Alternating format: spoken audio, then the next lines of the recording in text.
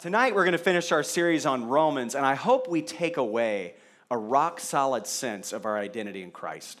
And we're not going to be able to finish all of Romans, so finish the last two chapters, 15 and 16, on your own. But we'll close with 14 tonight, and I believe that at least gives us an idea of all the major themes in this letter.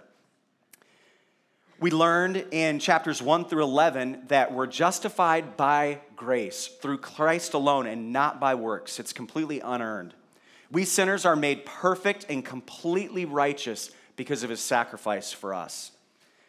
These chapters highlight Christ in us, with chapters 1 through 5 helping us understand what the gospel is, and then chapters 6 through 8 helping us to experience the gospel. Chapters 12 through the end of Paul's letter, the Church of Rome, we said continues focusing on Christ through us. We've learned in this section how the gospel, Christ through us, transforms our relationships, specifically our relationship to ourselves as we grow in Christ, and then to other Christ followers, to authorities, government authorities specifically, and then even to our enemies. Now in chapter 14, we'll see how the gospel transforms our relationships with other believers who have different convictions than us. Paul closes the loop and gets ultra practical here.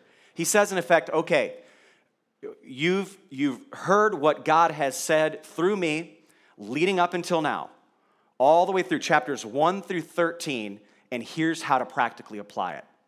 An insanely practical, specific problem that this church was having. We'll see that the specific problem the church at Rome was having is that they were having a hard time loving believers who had different convictions on open-handed issues. Okay, now let me explain what I mean by, what are open-handed issues? Open-handed issues are things that are not strictly forbidden or commanded in Scripture. That there are principles, but there's nothing specifically commanded. It would be things like drinking, whether or not you should work on Sunday, specific convictions related to dating, politics, how to raise your kids, how to school your kids. There are 1,000,001 different examples. Close-handed issues, on the other hand, are issues that are not up for grabs. The divinity of Christ, the Trinity, that there's only one way to God, and it's through Jesus Christ. There are not many ways to God. That there is one outlet that God gives us for sexuality, and it's through marriage. One man, one woman for one life. Those are things that we don't have personal convictions on because they are strictly laid out in Scripture. It's very clear. But there are other issues that are open-handed. So the issue in Rome was their division was evidently hurting the unity in the church. Because remember, chapter 12 through the remainder of the letter is Christ through us, and more specifically, how the gospel alone unifies the church. And we'll learn tonight through chapter 14 that biblical unity is not what you thought. It is not simply being friends with people who are Christians who are just like you. It's not. In fact, there's nothing supernatural about that at all. Even in the world, people get along with people who are just like them, don't they? But supernatural unity in the body of Christ is irresistible to the world. It's our greatest apologetic.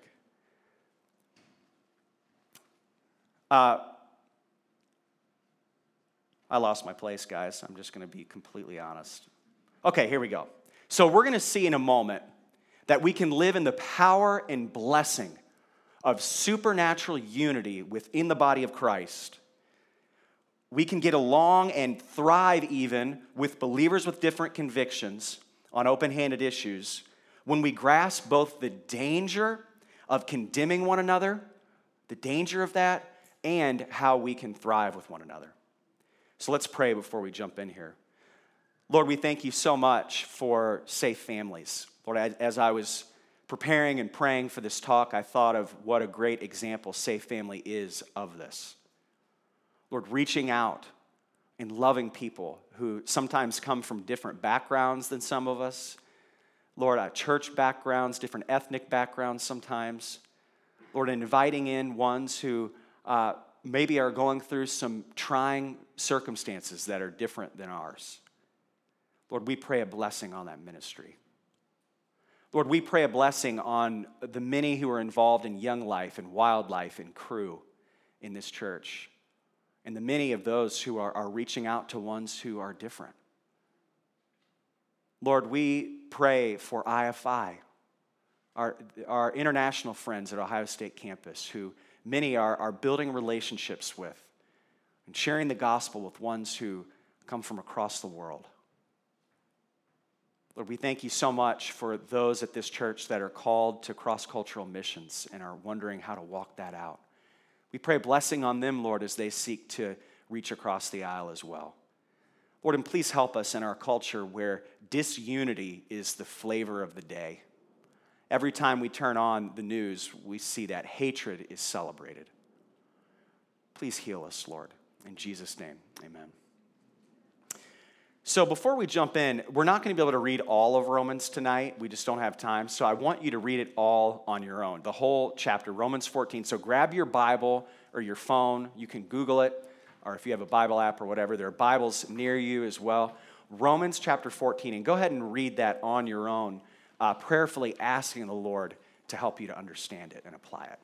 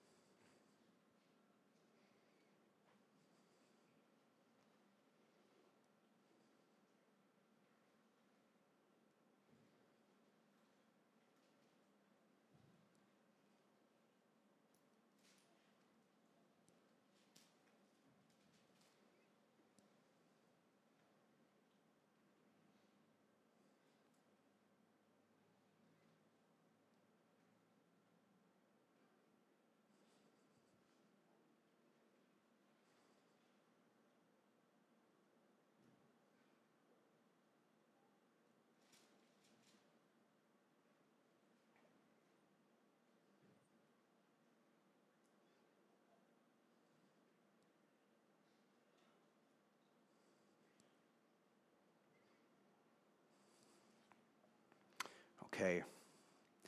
In Romans chapter 14, verse 1, I'll read the first four verses here. It says, "Except the one whose faith is weak, without quarreling over disputable matters. One person's faith allows them to eat anything, but another whose faith is weak eats only vegetables. The one who eats everything must not treat with contempt the one who does not. And the one who does not eat everything must not judge the one who does, for God has accepted them. Who are you to judge someone else's servant? To their own master, servants stand or fall, and they will stand, for the Lord is able to make them stand." So the big idea Paul's getting at here is simply for the Roman church and all believers by application that they should not pass judgment on other believers for open-handed issues. So the weaker believer here are those Jewish Christians who thought that they still had to obey the dietary laws in order to be right with God. That was the open-handed issue in play here. And what makes this issue so divisive for this young church is that according to the Jewish law contained in the Old Testament, there were many dietary restrictions that were used to help God's people identify as separate. So in other words, God is holy, and he says to his people, "You're holy." And a way to symbolize that was through their diet. It served as an everyday object lesson for them to remember that they were holy. But now that we're made holy through Christ, through his once-for-all-time sacrifice, these dietary laws were no longer necessary for Jews or Gentiles. And it's clarified later in verses 20 and 21 where Paul says, all food is clean. So he makes it very clear that the right application is all food is clean. Objectively, these Jewish believers were wrong to judge Gentile believers because all food is clean. However, the issue was complicated because there's also the issue of conscience. We read in this chapter that we're not to encourage our brother and sister to compromise their personal convictions. That is, areas of conscience, where they feel like they need to do something that may or may not be or that's not commanded directly in Scripture. And that to do so causes them to violate their conscience and sin. We see a specific example in verse 3. These Roman, Jewish, and Gentile believers were told that they who practice their Christian freedom by eating everything shouldn't judge those who only eat vegetables as a matter of conscience. And on the other side, those who eat only vegetables should not judge those who feel freedom to eat as they wish. Both are accepted by God. Now, to make sure we're actually tracking here, I want to ask you a question. Read verse 2 and tell me which group of people is considered weak here. Is it the Jews who were only eating vegetables, or was it those who felt freedom to eat whatever they wanted? Which group is considered weak, defined as weak, in verse 2? Yes, the Jewish group. Good job, Josie. Excellent. You're right. That was a wrong or right answer. If you'd have said anything else, it would have been wrong, and you said the right answer. So it wasn't one of those open-handed, everybody gets to feel good kind of questions. There was just one answer. Now, they're considered weak, but they still should not be judged because of their convictions. So why were they considered weak? They're considered weak because they lose the heart of the gospel, and that is we're accepted by God because of what Jesus has done, not because of our do's and don'ts. It's important to note that weak here does not mean Paul's saying that these Jewish believers were not in Christ, that is, that they weren't Christians. They're very different from the Judaizers that Paul addresses in his letter to the Galatians. The Judaizers were ones who were actually purposefully trying to undermine the teaching of the gospel in the church, and who openly said and thought that you were saved by your adherence to the law. They were not Christ followers. These Jewish Christians here are Christ followers who were confused. They thought that they had to keep the dietary laws and keep certain convictions on drinking alcohol and Jewish holy days. We know that, in fact, those who are weak are oftentimes the ones who are trying to please Jesus the most, aren't they? They're not weak in effort. They're probably trying harder than anybody. They're weak in that they are holding on to a remnant of a legalistic teaching that says we're saved by what we do. In short, they haven't worked out the implications of the gospel in them, because to be saved by grace means we no longer need to feel like we can or must keep God's favor by obeying rules and regulations. That a holy life is a product of grace and not earned in return for obedience. Now here in Romans 14, it's the Jewish Christians who are being highlighted for their weak faith, right? Because they're still following the dietary laws, the clean, unclean laws contained in the Old Testament. So they're the ones who are being highlighted. But Paul, in his letter to the church at Corinth in 1 Corinthians 8, he speaks to the Gentiles because they didn't feel freedom to eat meat that had been sacrificed to idols because their history had been idol worship before Christ rescued them.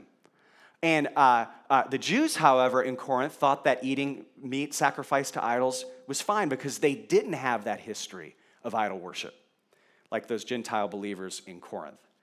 So, the contrast here between Romans 14 and 1 Corinthians 8, this Jewish and Gentile issue, shows us that sometimes ethnic or social issues can cause one group to be weak while the other is strong, and then on the next issue, one group's strong while the other's weak. Does that make sense? We all have those issues. We all have issues where we are weak in faith because for whatever reason, we still have remnants of legalism that are kind of holding on. We all do. So this applies to all of us. We can't put ourselves just in the camp of weak or strong. We all struggle on both sides here.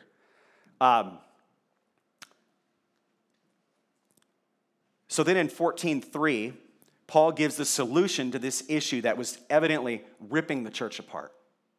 Because remember, this section is about the fact that the gospel alone unifies the church. They were in desperate need of unity, and so are we. The church is always just one word, one argument, one issue away from being destroyed. Did you know that? And we see churches dropping like flies these days. So we need to put on our hard hats and work hard to understand this passage because it matters. In Romans 14:3, it says, "The one who eats everything must not treat with contempt the one who does not, and the one who does not eat everything must not judge the one who does, for God has accepted them." So the strong here, those who eat everything, shouldn't look down on those who don't feel the freedom in Christ to eat everything. Those are the weak. And the strong shouldn't feel like they're wiser or more sophisticated than the weak, and that the weak are narrow-minded and stupid. So in short, in very simple terms, it would be wrong for the strong to say, hey, you feel like you can only eat vegetables. That's stupid. You're narrow-minded. You're foolish. You don't know the gospel well enough, and I'm just going to do whatever I want around you. I'm going to eat whatever I want. That is the wrong idea. That's the wrong idea. Paul says in this chapter that both the strong and the weak shouldn't follow their natural inclination to condemn the other and rip them apart. Naturally, we want to draw swords and pick sides while isolating in little groups of people in the church that think just like we do. Don't we? That's why we don't have closed groups at Awaken, because we know we'll naturally do that. We will get people that think just like us on open-handed issues. And we'll isolate. That's the easy way, but it's not God's plan. Do you guys hear that? Your home group should not be comfortable. It should not be filled with people who think just like you. We should be uncomfortable sometimes in home group with different backgrounds, with people who have different convictions on, again, said open-handed issues. And we know what the divisive issues are in the church today, don't we?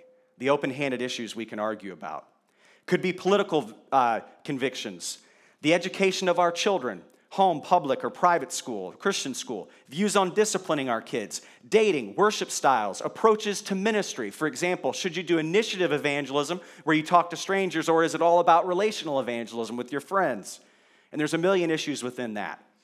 And we share drinking as an issue with the church at Rome, don't we? Some believe it's okay to drink, some believe it's not. But we're not to judge, and we're not to isolate ourselves from believers who tick us off because they don't have the same convictions we do. We're not.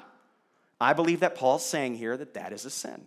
It's a sin against the unity of the body of Christ that's modeled in the Trinity.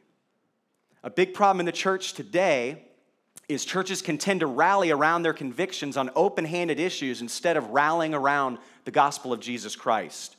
You've seen it, haven't you? I know some churches that are homeschool only. Some churches refuse to change their worship style when the demographic that God's called them to reach really would be better reached with a different style than what they're using. Some churches are drinking churches, while some are non-drinking. Some churches treat open-handed doctrinal issues as close-handed issues. You have to have a Reformed theology at some churches, and in other churches you have to have an Arminian theology. Now, that's not stated in the membership class, but it's definitely the shadow vision. You're not taking one step towards leadership without those specific beliefs. In some churches, you would have a hard time becoming a leader if your political stance was more left-leaning, or in other churches, right-leaning. I believe that it's ridiculous, and I believe it's sin, and I think the critics that show us that it's sin are the world. When they say you're disunified, there are 1,000,001 different denominations, they are right, and we should repent of that. Whereas the Jewish believers, they still saw their set-apartness from the world, so to speak, demonstrated through their adherence to the dietary laws. But Paul here is relaying the message to them that our holiness is set apart by radical unity. Because the world can love people who are just like them. The world does that all the time. We see it in our neighborhoods. We see it in our workplace. We see it at the gym. People are talking to others who are just like them. And if we do that in the church, we have no witness. But if they see us getting along and not only getting along, but thriving with one another and loving one another despite having different convictions on, again, open-handed issues, then man, they're attracted to that like bees to honey, aren't they? Because that's the love of Christ. And man, the love of Christ is sticky, isn't it, when we get into this stuff? Being around people who are not like you, it's easy to talk about it. It's very hard to do. It's draining, isn't it? But it's not meant to be easy. It's not meant to feel natural. It's meant to feel unnatural. It's meant to feel impossible because our flesh hates it.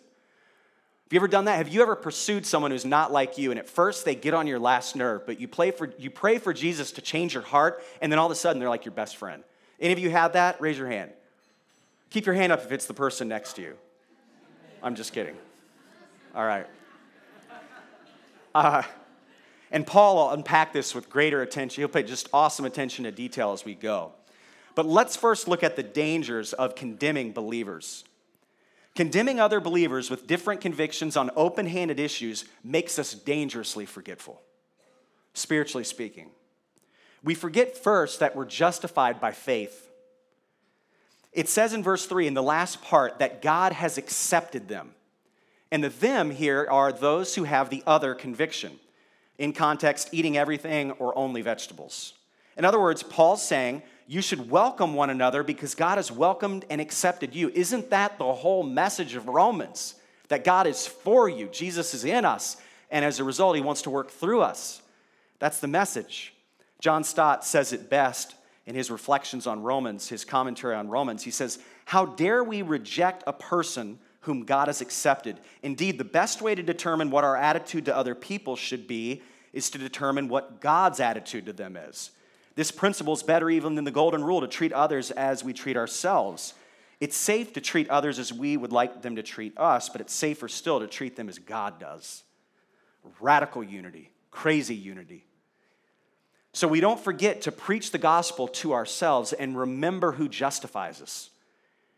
And when we do that, we won't condemn other believers. Second, when we condemn other believers for convictions on open-handed issues, we forget that God is the only judge. In verse 4, who are you to judge someone else's servant? To their own master, servants stand or fall, and they will stand, for the Lord is able to make them stand. Now, let me clarify here. Judge here does not mean simple evaluation. Judge, it doesn't mean we can't evaluate other believers' convictions. There's a difference between judgment and evaluating someone else's beliefs. So we can and should be able to share our convictions with passion even on open-handed issues with other believers. But it's not okay to make it sound like that conviction is a command. And instead of kind of, hey, are you sure about this? That's fine to challenge. But then to rebuke them and make it sound like sin, that's not for you and I to do on open-handed issues. That's Jesus' job. I think he's a little better at judging people than me. Because if we end up judging believers on open-handed issues, we could end up being judged by the judge. It's a big deal. So okay to challenge, but not to rebuke. Does that make sense on open-handed issues? On sin, rebuke. Rebuke. That's sin, you need to repent. That's fine. But again, talking about open-handed issues here. So, for example, a believer may decide to drink for good reason. Maybe because alcoholism is in their family, maybe because of the expense, maybe because of the statistics they've read about the dangers of alcoholism, drunk driving, and all the rest. But catch what it says in verse 4. Who are you to judge someone else's servant? He's the judge. He's the judge. Sometimes we're insecure in our own personal convictions, and that's why we jump over other believers, right?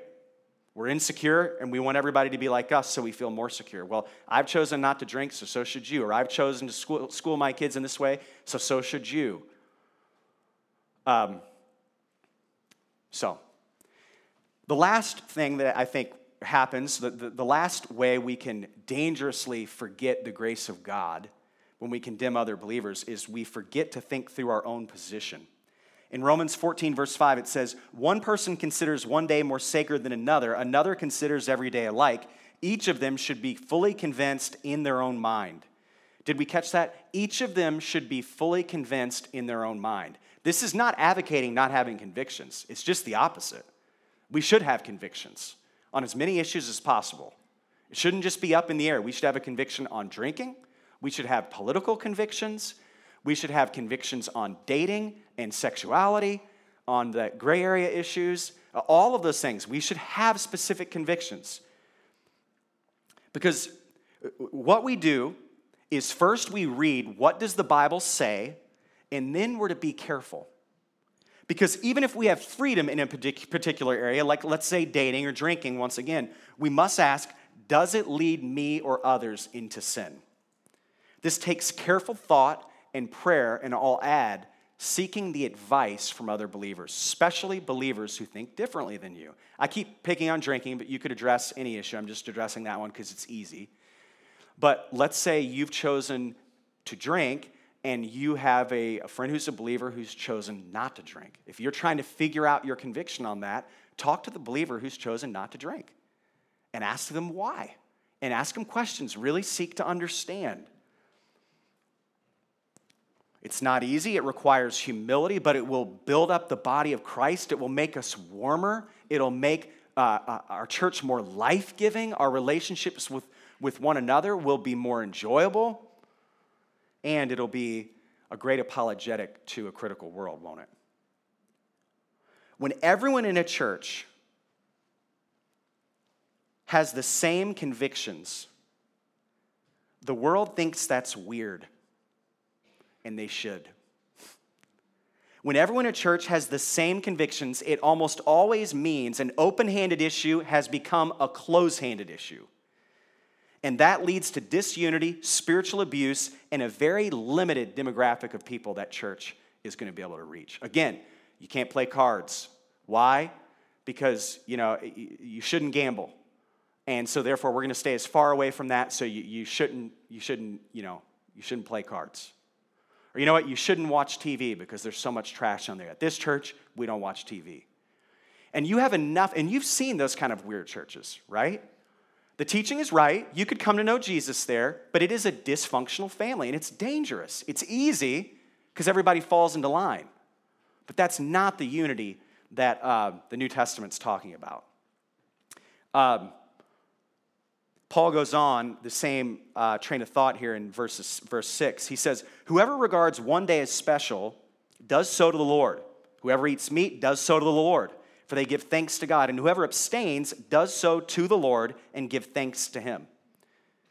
So the big question on open-handed issues, according to verse 6, is, am I doing this unto the Lord? So the question we should ask on open-handed issues, again, like dating, drinking, or the use of our money, can I do this while thinking about Jesus? Similarly, can I do this while talking to Jesus in prayer? Can I drink like this, or talk like this, or date like this, or spend like this in his name and for his glory? And the most important question that encompasses all that I've mentioned so far is, can I enjoy Jesus while engaged in this? Or while I'm doing this particular act, do I hide from him? Because if that's the case, even on an open-handed issue, it's sin. And we know. You know why I know? We know? Because the Holy Spirit tells us. He gives us those insecurities. Man, I know this is okay, but it just doesn't feel right for me. It's sin. For you, it's a command. Does that make sense? Okay. So we've already looked at the danger of what we can forget when judging other believers, but there's another danger. Condemning other believers is unloving and spiritually abusive. It is spiritually abusive. So let's skip ahead where Paul addresses this in verse 13. It says, therefore, let us stop passing judgment on one another. Instead, make up your mind not to put any stumbling block or obstacle in the way of a brother or sister.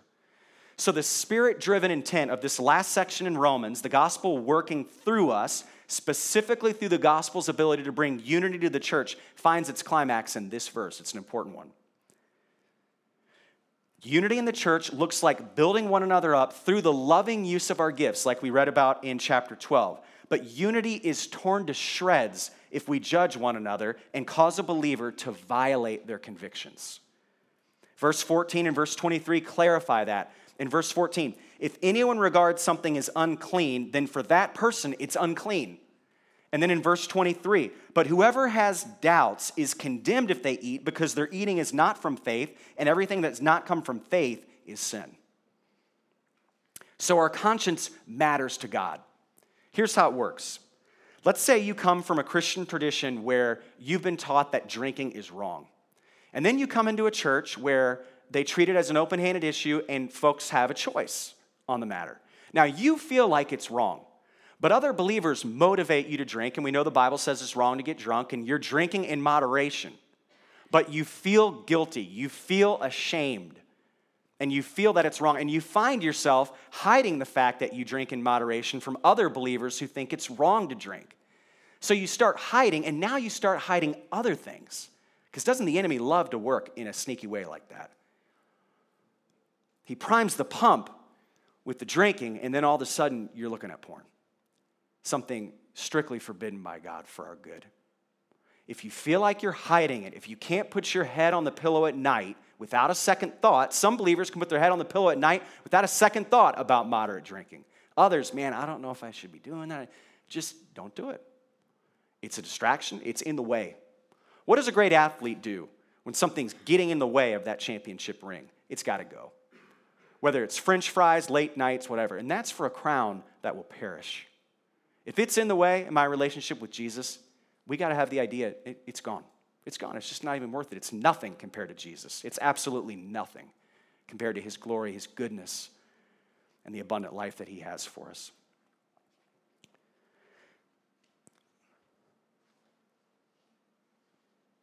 It's simply unloving for us to motivate another believer to turn away from their convictions. Paul comes right out and says it in verse 15. If your brother or sister is distressed because of what you eat, you are no longer acting in love. Do not by your eating destroy someone for whom Christ died.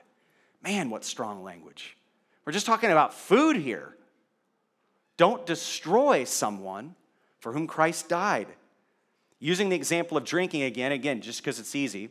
If I simply say, your drinking conviction is your problem, I'm going to do whatever I want, it's wrong thinking. Because remember 13:8, we only have one outstanding debt that can never be repaid, don't we? And it's the outstanding debt of love. Do we really want to violate the conviction for one that Christ died for simply so we can have a scrap of food, a TV show, or a drink? Remember, we're not talking about the things that we're commanded to do, like witnessing or reading our Bible. We're talking about open-handed issues, just as a side note here. But it's crazy that Paul uses this word, destroy, isn't it? That this destroys another believer. I mean, am I really going to destroy another believer by saying, oh, come on, have a drink with me? Is that really going to destroy another believer? Verse 20 sheds a lot of light on it. It says, do not destroy the work of God for the sake of food. In Philippians 1:6, Paul says that God completes the good work that he started in us. I don't know about you, I don't want to get in the way of that. If someone says, because of my past and because of what I've gone through, I'm really trying to pursue purity. And then, I'm trying to avoid the beach for a while because I need to stay away from the bikinis or the male equivalent of that. I don't know, Speedo, okay? Do guys still wear that in the U.S.? If they do, man, it's ridiculous. Don't wear a Speedo, guys. Don't do it. Do not do it. I have some jokes that are inappropriate from up here, but talk to me later. But yeah, don't wear it. But if they're saying, hey, I need to build my fences a little higher, then don't invite them to Daytona Beach on spring break. Go somewhere else for the sake of your brother or sister. Do not destroy the work of God for the sake of food. And that's the heart of the issue. It's love. The question is not, what can I get away with? The question is not, what can I enjoy while remaining with God, remaining within God's written commands in the Bible. Personal pleasure is not our pursuit. Here's our pursuit. Verse 17, for the kingdom of God is not a matter of eating and drinking, but of righteousness, peace, and joy in the Holy Spirit. The kingdom of God is not a matter of eating and drinking. That is, the kingdom citizens' ultimate value is not personal pleasure. Our pledge of allegiance to the kingdom of God is not to my indulgence in areas where I have freedom in Christ. They are to righteousness, peace, and joy in the Holy Spirit. That's my feast. That's my drink. And we're to be guided by what brings these things about. And Paul says if we live this way, it pleases Christ. Catch this next verse, verse 18. Because anyone who serves Christ in this way is pleasing to God and receives human approval. So that means if you say no to the thing you're allowed to say yes to for your brother or sister, Jesus is jazzed about that. He loves it. And that humans, your brothers and sisters, they will approve of that as well. And even those who are far from Christ will see that and think, man, you did that. You're restricting yourself so that you can help out the people that you go to church with. That's amazing. So the connection here between verses 17 and 18 is that if we indulge in righteousness, peace, and joy in the Holy Spirit instead of our freedoms, we please God and others. Because we please God in that we're putting the interest of others above ourselves, just like Christ did. And we please others because they feel loved by our sacrifice just as we feel loved by Christ's sacrifice for us. Imagine telling your Christian brother or sister, hey, I know you said you were struggling with purity. And I know you said you're trying to avoid the beach, so we're going to go somewhere else. We're going to Colorado. We're going to the mountains instead of to Daytona Beach. You'll have their approval. They'll feel loved by that. And they'll feel like they're not alone in their battle for purity. Because let me tell you what, pornography and all the rest, it is a plague on our church in the United States. It is ruining future generations. And men and women, we have to talk about it. We have to talk about it with one another. We have to talk about it. Statistically, most of you in this room are struggling or have struggled with pornography. It's the church's little secret, and it is destroying us. And that's an area where we say no. We say no if a brother or sister can't watch certain programs on TV. We don't fast forward. We just say no to it. It doesn't matter. It's filth compared to Jesus. We say no to owning a smartphone if it causes us to stumble. Throw the damn thing in the trash. It's not worth it. Who cares what it does to your work, to your social life? Throw the damn thing away. It's not worth it. Help your brothers and sisters persevere in the faith in areas of personal conviction. So we look towards our brothers and sisters, not ourselves. Verse 19, let us therefore make every effort to do what leads to peace and to mutual edification. And if that were not clear enough, verse 21, it's better not to eat meat or drink wine or to do anything else that will cause your brother or sister to fall. Let me say that not causing a brother or sister to fall doesn't mean simply disagreeing on an issue, okay? Let me give you an example. Now, Lauren and Sarah do not have these convictions. They go to Awaken, they're very involved, but I'm going to pick on them because I know them well enough. And, they don't have these convictions, but let's say they did. I don't think they do, at least. Let's say Lauren is completely okay with watching TV. She thinks it's fine. They're roommates, But Sarah says, the TV is a distraction for me, and I find that I just don't get in the Word. I'm not pursuing Christ when I watch TV, and it's hard for me to kind of moderate myself. Now, if Sarah says, and hey, that's the reason why, Lauren, you shouldn't watch TV. Because TV is, I've decided not to do it, so you shouldn't watch TV. Well, should that be the agreement that Lauren and Sarah have? It depends. If Sarah says, hey, when I hear the TV in the house, it causes me to stumble because then I find myself kind of waffling on this conviction, wanting to go back and watch TV, then Lauren shouldn't watch it. Maybe even get rid of the TV. I don't want to get in the way of the good work that Jesus has started in someone and that he's finishing. I don't want to get in the way of sanctification. But if Sarah says, you know what, no, it doesn't bother me at all. I've got my conviction, you have yours, then by all means, do your thing, as you feel led. Follow your convictions. But really ask your brother and sister, hey, out of fear of God, No, I'm serious here. Does this cause you to stumble? I want to know because I care about you so much more than this dumb program or this bottle or whatever else. I love you so much more. It'd be a pleasure for me to get rid of it for your sake. It'd be an honor to love you in that way.